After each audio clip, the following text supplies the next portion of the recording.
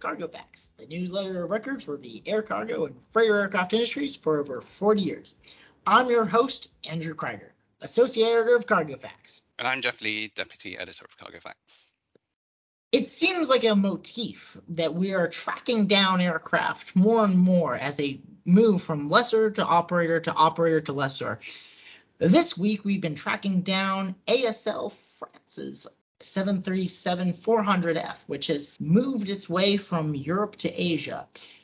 The aircraft has departed France and will soon arrive in the registry of New Zealand for a new carrier. Jeff and I certainly have our suspicions, but this isn't the only 737 edition for an Asian carrier. Is this, Jeff?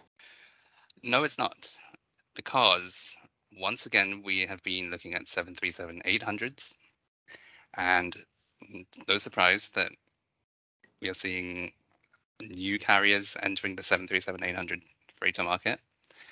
And this particular week, we looked at a freshly converted 737-800 BCF that we believe will be joining Central Airlines in China.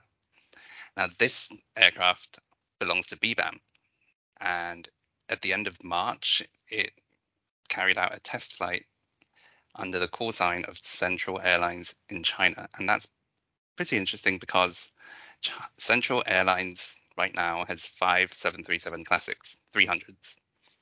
And we know that the airline's ambition is to grow this year by, I think, another 5 aircraft. And it wouldn't be surprising if all 5 of these additions were NGs, specifically 800s. And, you know, this would be the latest carrier in China to start operating 737-800 freighters. And interestingly, all of the 800s in China are currently BCFs. Now, BBAM is very interesting as a lessor because they're not only about the 737-800 or 737 platform in general.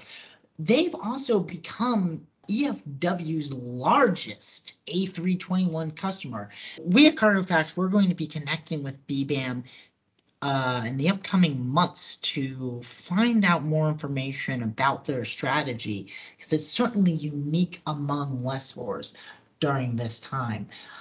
With all of this attention on narrow bodies as far as 737 production, I can't help but wonder, was there any A330 activity this week, Jeff? Well, let me just say a quick word about BBAM. As far as we know, they're still the only lessor with both A321 and 737-800 conversions. And they are supplying a pair to Lufthansa. Of course, as we know, they supplied 2 units to Titan Airways in the UK. And they have, as you quite rightly said, they have a pretty large order book for those conversions with EFW.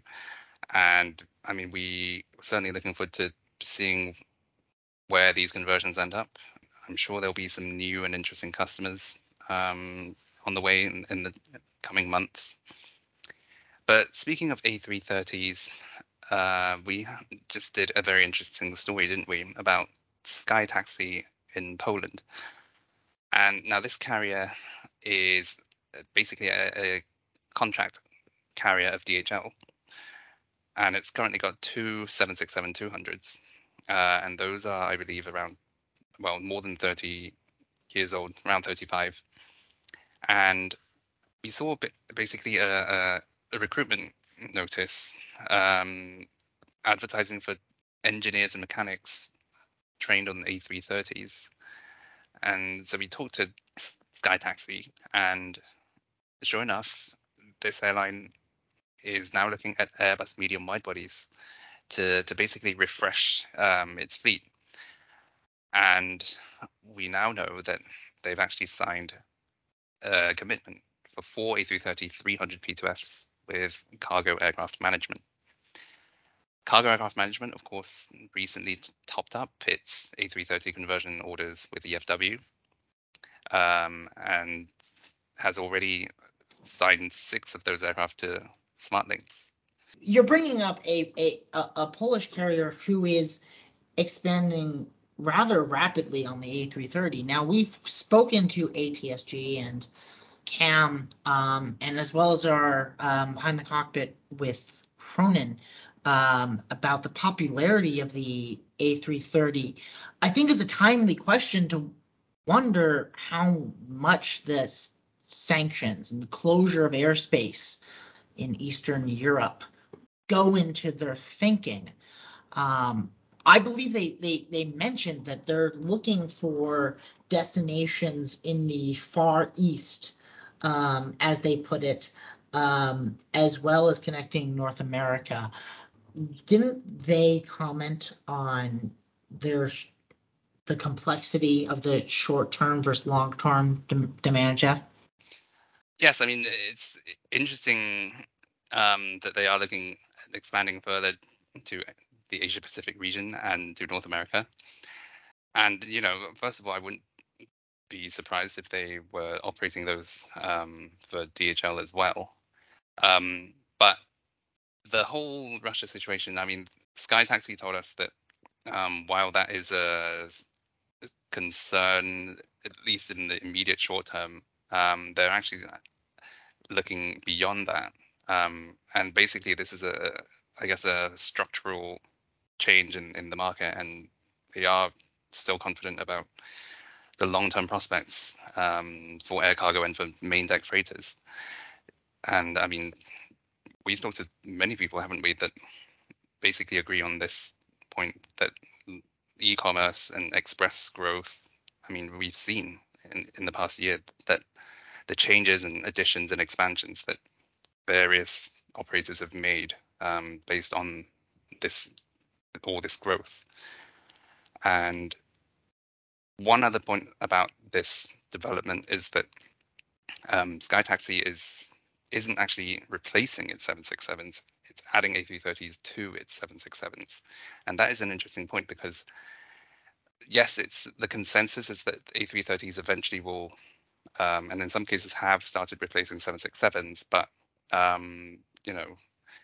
SkyTaxi aside, we know MAS Air in Mexico is also doing the same thing. They're adding they recently started operating Airbus medium wide bodies, their first A330-200. They have a second one that's in Dresden. I think that's probably going to head down to Mexico soon. They've got 2 A330-300 P2Fs that they're going to lease from CDB Aviation. And we talked to them recently, didn't we? And they said that they're going to continue expanding the medium wide body segment. And rather interestingly, it's going to be a mix of Boeing 767s and Airbus A330s. So, I mean, yeah, not many carriers are doing this, but, it is interesting.